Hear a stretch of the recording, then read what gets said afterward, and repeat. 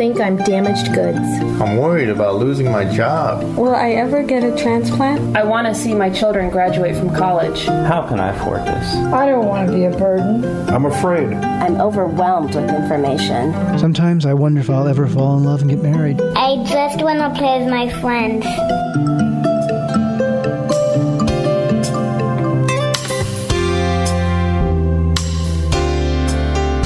You're listening to Kidney Talk, streaming health, happiness, and hope to the renal community, with your hosts, Lori Hartwell and Stephen Furst. Well, we're here today with another episode of Kidney Talk, and I'm really excited because I have Garrett Hill with me.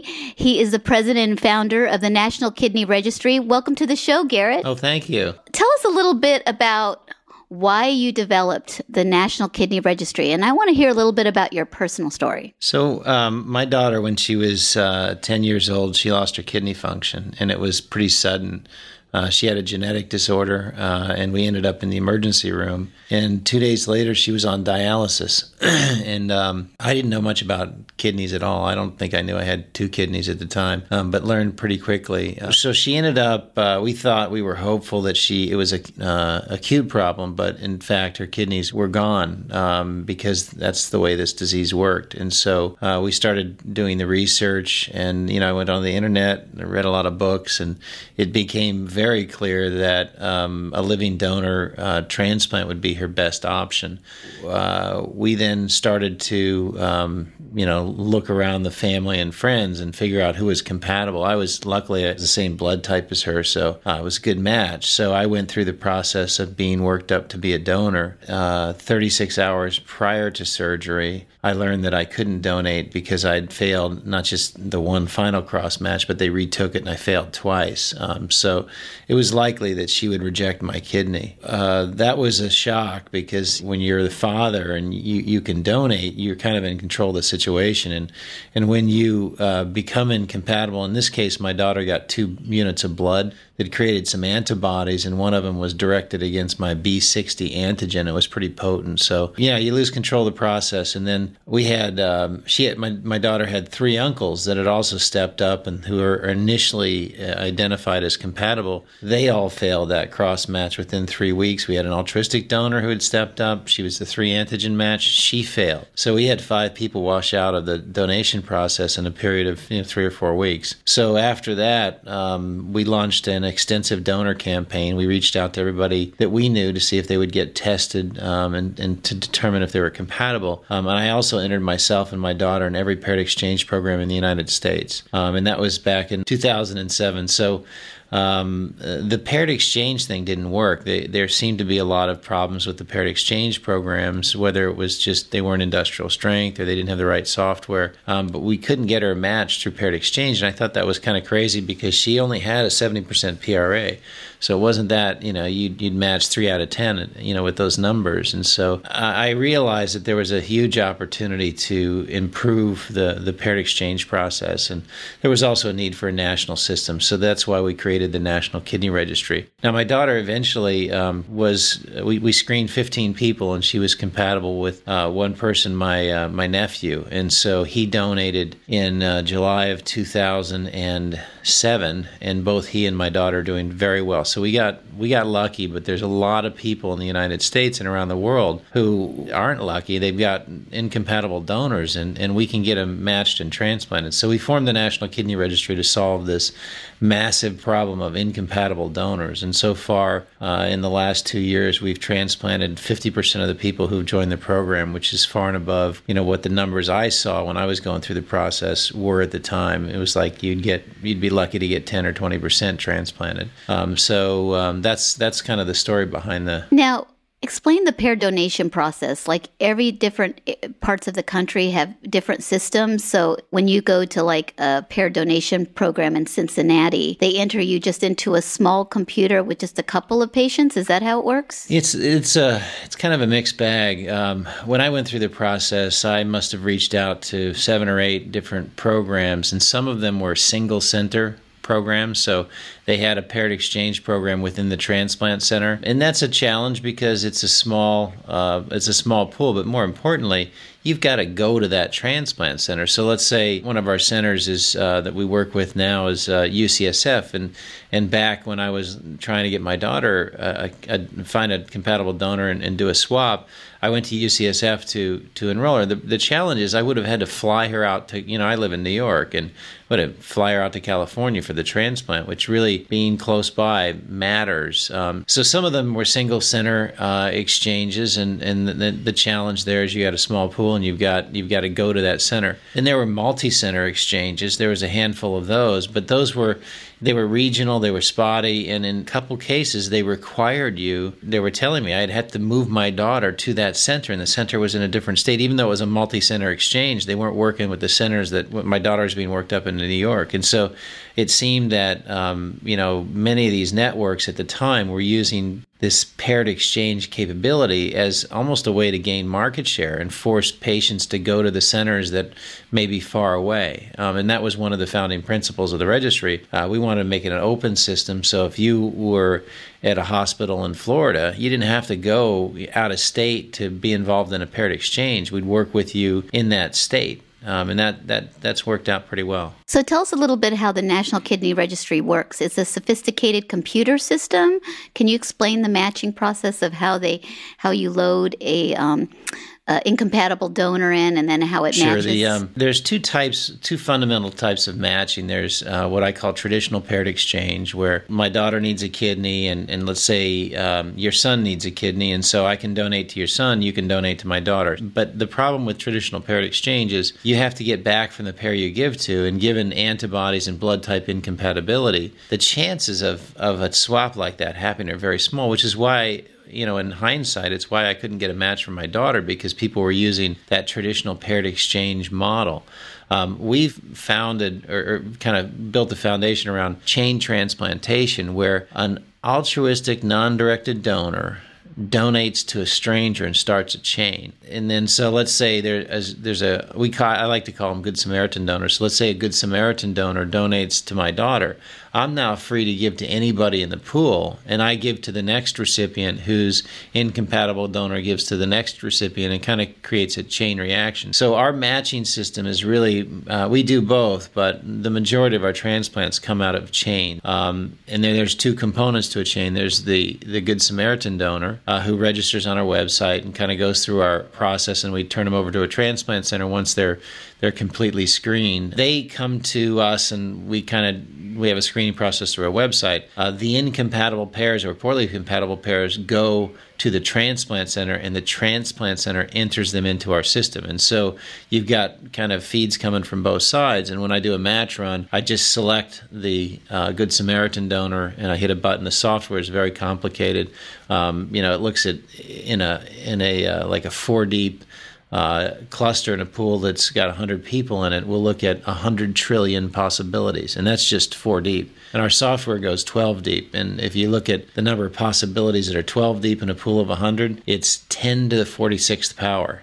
And that's how we're able to find all these matches, because when you're looking at that many combinations, you can usually find something. Now, did you develop this software? Well, my organization developed it. There's a brilliant guy who works with us. His name is Rich Marta, and he's the software engineer behind this amazing software, and he is a gifted person. This software could not be written by a typical programming person, because it's just way too complex. So we've probably got, across the whole team, we've got about 12,000 man-hours into the software, and the software is some of the most complicated software I've ever seen, but it's needed. Now, I like to refer to it like your system is kind of like dating for kidneys. It's like you go onto harmony.com and you put in all your traits, and then they find you a match.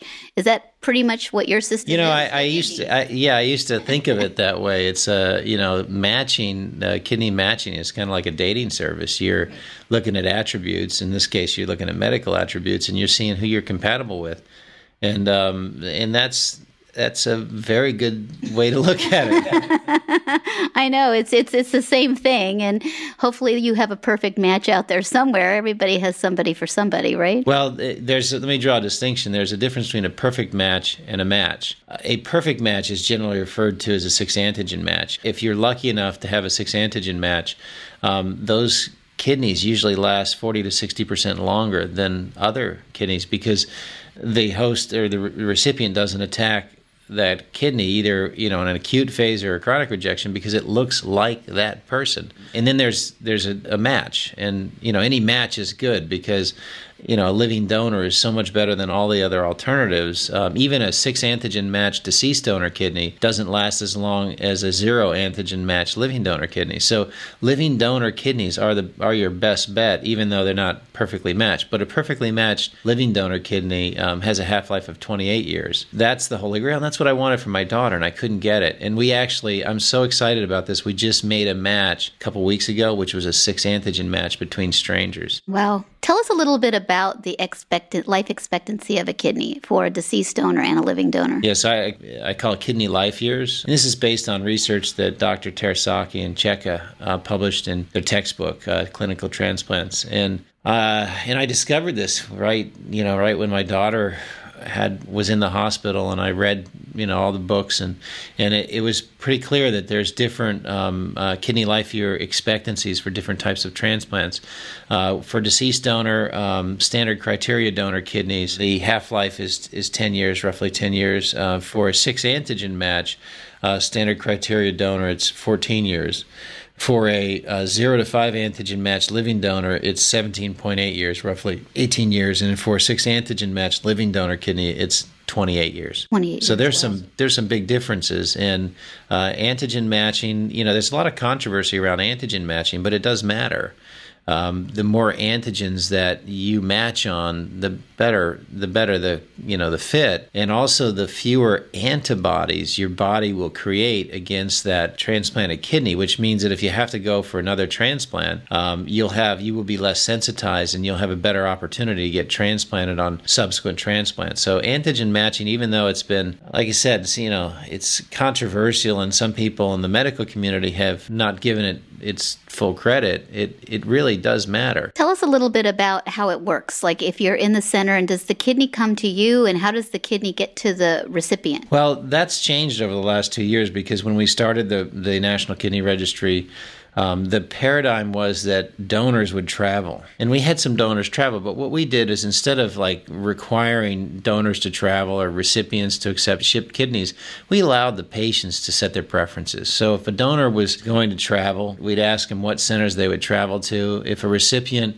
even asked if the recipient would travel to the donor center, and that's happened once or twice. And then we also allow the recipients to identify whether or not they'll accept a shipped kidney. And interestingly, over the last 2 years, we've seen a pretty big sea change in this, and the medical professionals have gotten much more comfortable with shipping donor kidneys. And there's some research out there that indicates that shipping living donor kidneys has virtually no impact on the success of that transplant. And so there's a preference. Usually their donor wants to recover with their family and their local community in their town or their local hospital, and so it's just easier for the donor if the donor doesn't have to travel. And when I started this, I was of the mindset that the donor should travel because I was willing to travel anywhere, to donate my kidney to get one for my daughter.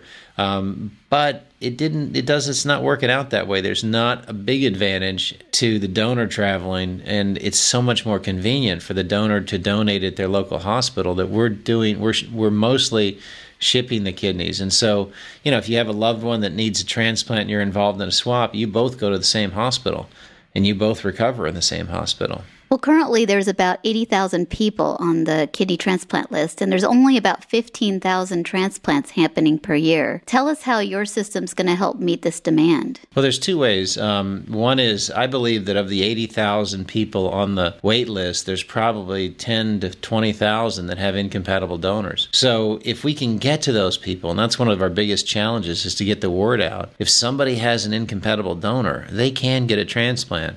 We need to get them into our program. One way we'll reduce that list is to get these folks transplanted. And what happens, there's kind of a double benefit to this. If you can get 100 people transplanted who have incompatible donors, those 100 people, they got the transplant, but they also just came off the list, and another 100 people moved up and took their position on the list. And so 100 paired exchange transplants is really equal to facilitating 200 transplants. And so if we can get these 10, 15, 20,000 people that are that are on the list that may have incompatible donors transplanted. We pull those people off the list gets shorter. But there's another factor here that we're starting to appreciate. We have a lot more Good Samaritan donors stepping forward. They see the power of donor chains. Our average chain length is about 6. So one person now, one Good Samaritan donor, instead of helping one person, they can help 6 people on average. And that awareness has gotten more people involved in it. So I think as a result of what we're doing in the publicity around it,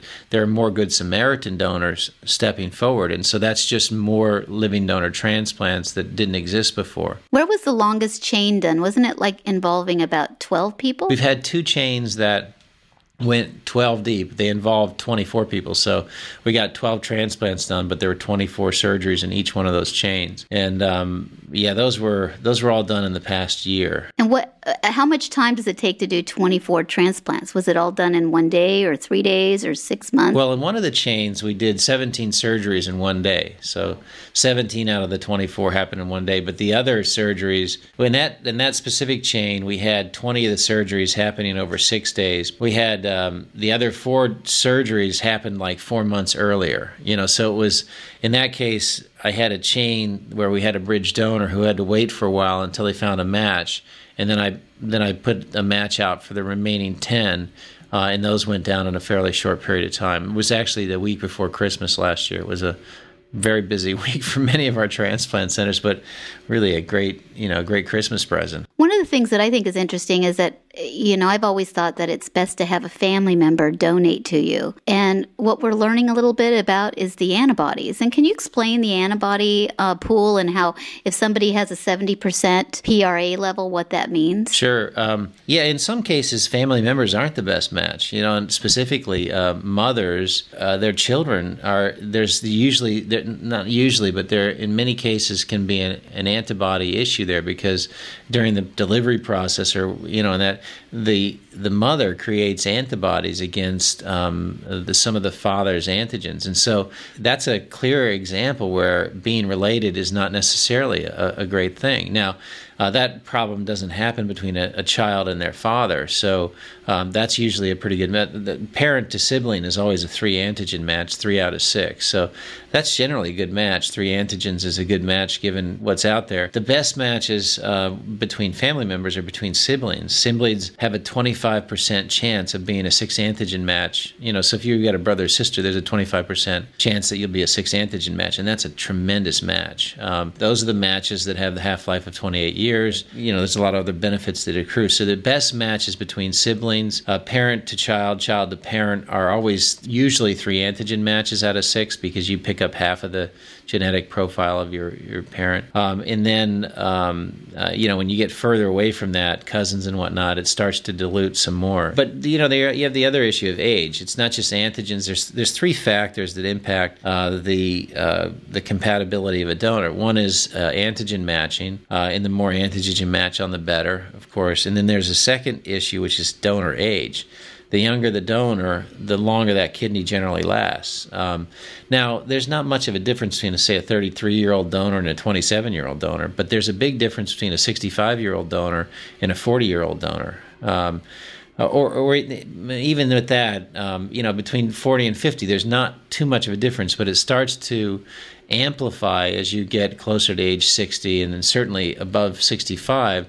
You start to see a shorter or lower graft survival rate.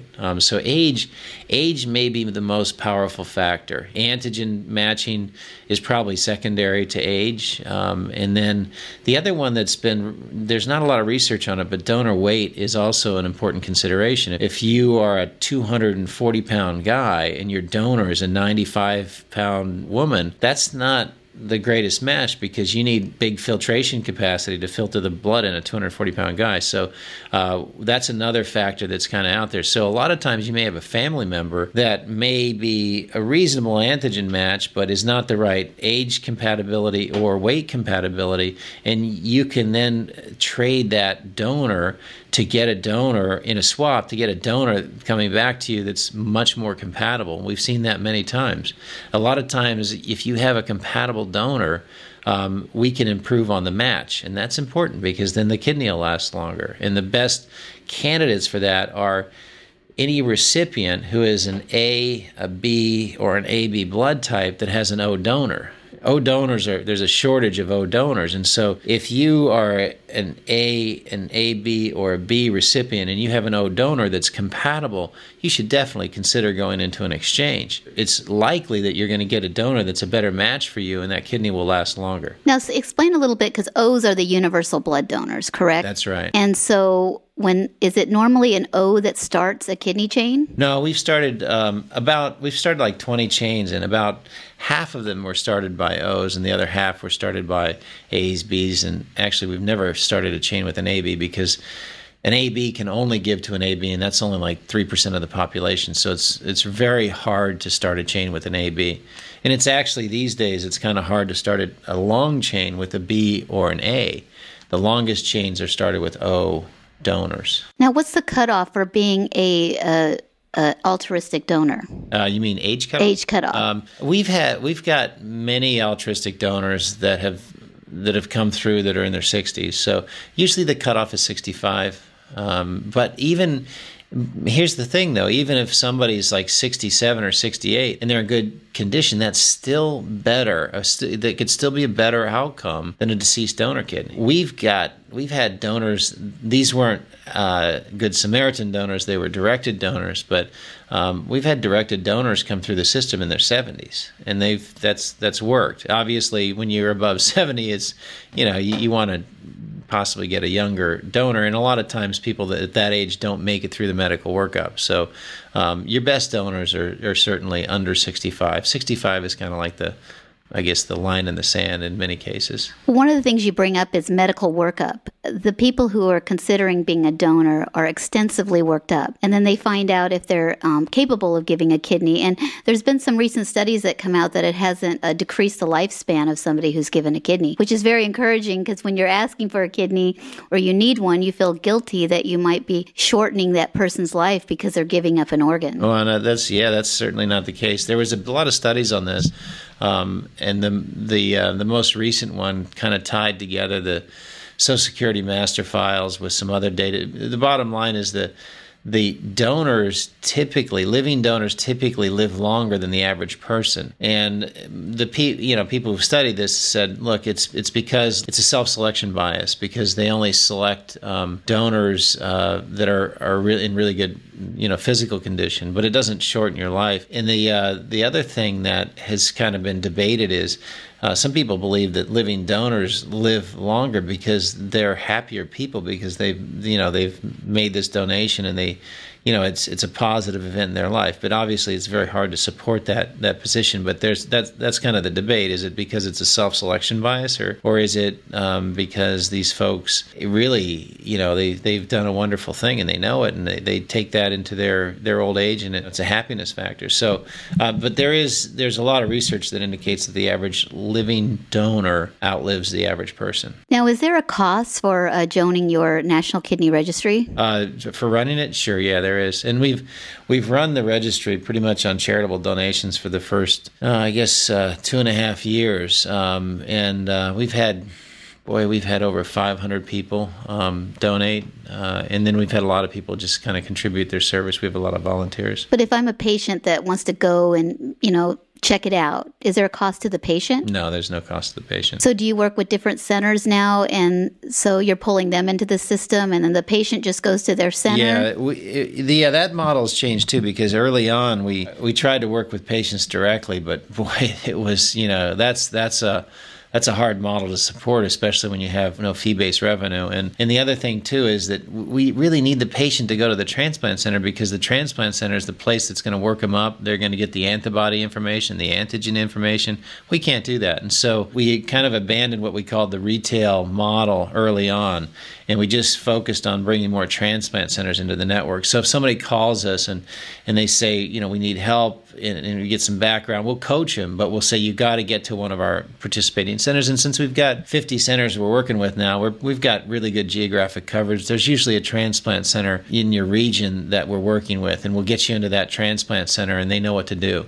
So we train the transplant center on how to load the data in our system and whatnot. So early on that was a problem because we didn't have good geographic coverage, but now we're pretty close to most metropolitan areas, so we can get you to a center that is working with us. Now tell me a little bit about your vision for the National Kidney Registry in the future. My vision is that the National Kidney Registry continues to grow at 300% a year, which is what we've been growing at right now. And we'd like to be doing, we want to facilitate in 2011 500 transplants. We've gotten 120 done so far. But I see the vision of the National Kidney Registry, there's two components to it. Right now, I'd say 95% of the transplants that we facilitate are incompatible donor-recipient pairs. I see a future where that starts to drop, and a larger and larger percentage of the transplants that we facilitate are compatible pairs that are coming into an exchange to improve the donor-recipient match so that kidney lasts longer. So I think there's going to be a tipping point in some year, and I think 10 years from now we'll be past that, but I think that the majority of living donor transplants will go through swaps.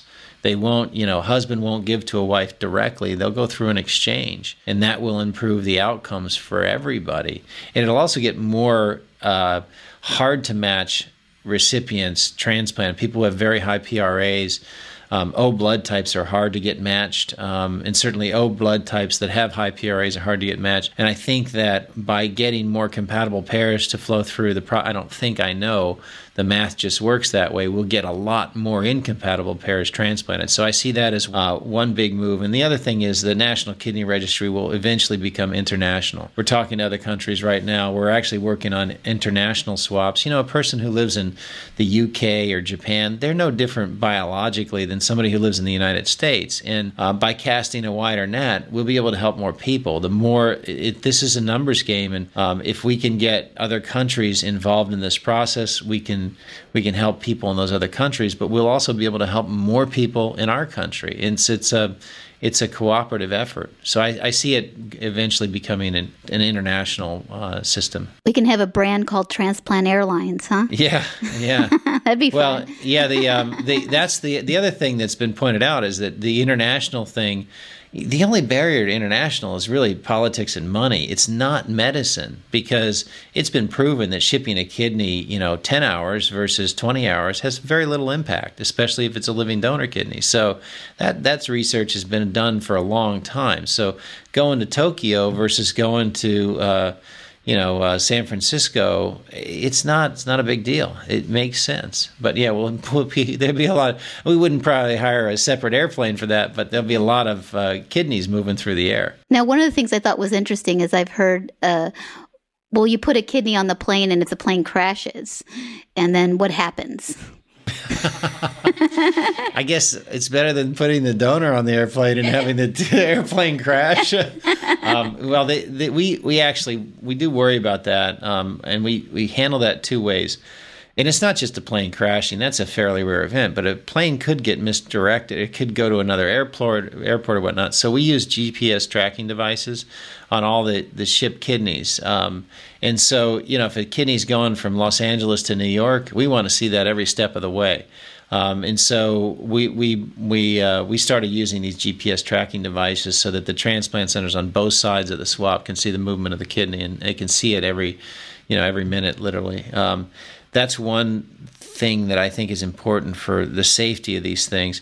The second issue is we also do backup lists before the swaps in all locations, so that if something happens to, say, the recipient, if the recipient gets sick at the last minute, we won't waste that kidney. That kidney will go to somebody on the wait list.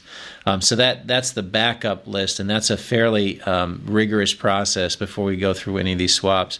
We have a third variable, or we'll call it a safety net.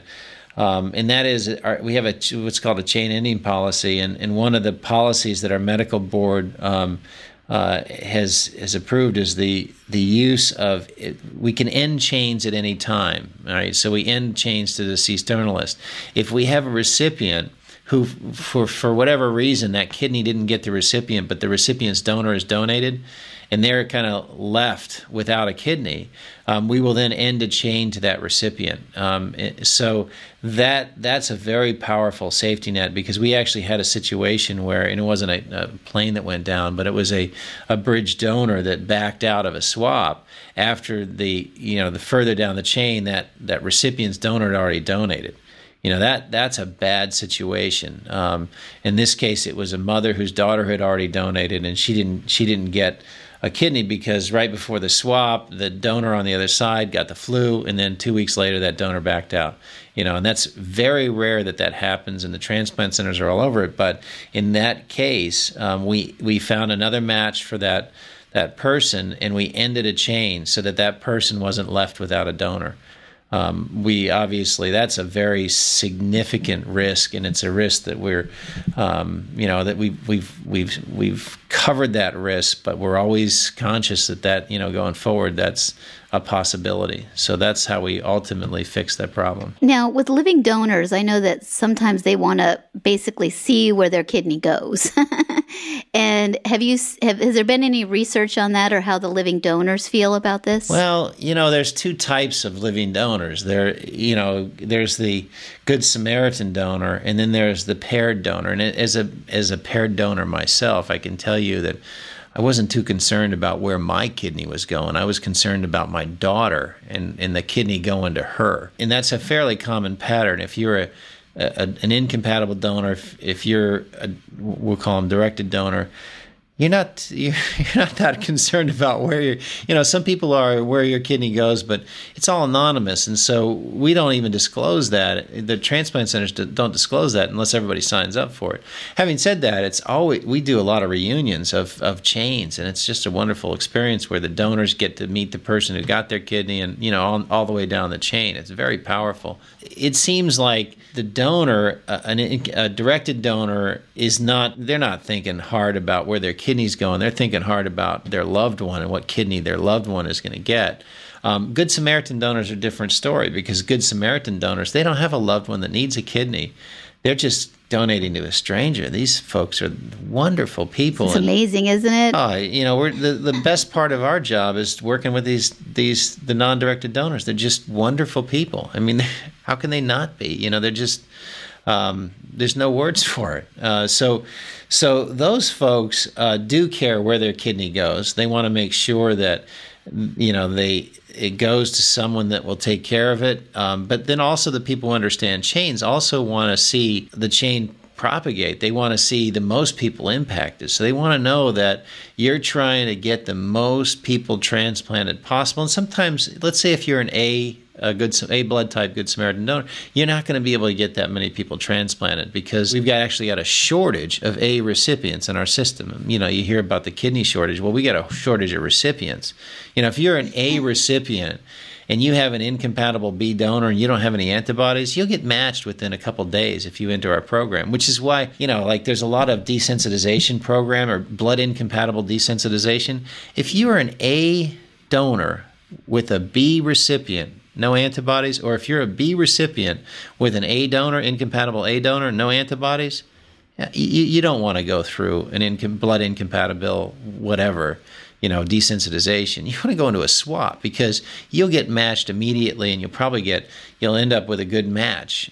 So actually the easiest blood type to match in a swap is an AB, obviously, because they can receive from anybody. We find that in our system, there's a big imbalance, and there's a lot of A donors, and there's not a lot of A recipients. In that the converse is that for O blood types, there's a lot of O recipients and not a lot of O donors. And that's why if you're a compatible pair and you have an O donor, and you're an A recipient, you can get a great match because you unlock all kinds of combinations, and you end up, the recipient, the A blood type recipient, can then be run up against an array of like 100 donors. And if you basically have 100 donors that were evaluated, and you get the best match on that, that's where you're going to get the 6 antigen match. That's where you're going to get the really good age compatible matches. So that's why the word needs to get out to people who are A, and in some cases B, but I really want to focus on A blood type recipients that have O donors that aren't great matches.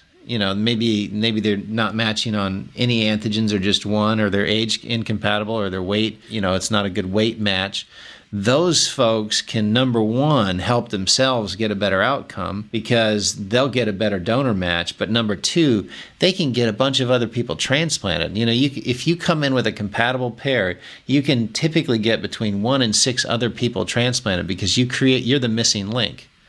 And that's pretty cool. And a lot of compatible pairs have entered our program just because they can help other people, not because they're getting a better, donor. That's a side benefit, but there's an altruistic component with the pair, the pairs too. It's not just the Good Samaritan donors. I equate this to dominoes. I don't know if you've ever played Train the Dominoes, where you have to match them all up. And I'm like, if you can just play all your dominoes, that's the perfect case scenario. Yeah. So it's kind of the same thing. You're trying to match up each end to see if people that's work what's out. Happening. Well, tell us a little bit about the implementation, because that's been one of the, how long does it take? I mean, because when you think about flying kidneys across the country and getting hospitals to work with each other, and, that can be a little bit complicated. So does that slow down the process, or where do we need to improve in this area? Well, there's 2 components of that. I'll kind of restate the question. How do you go from needing a transplant to completing a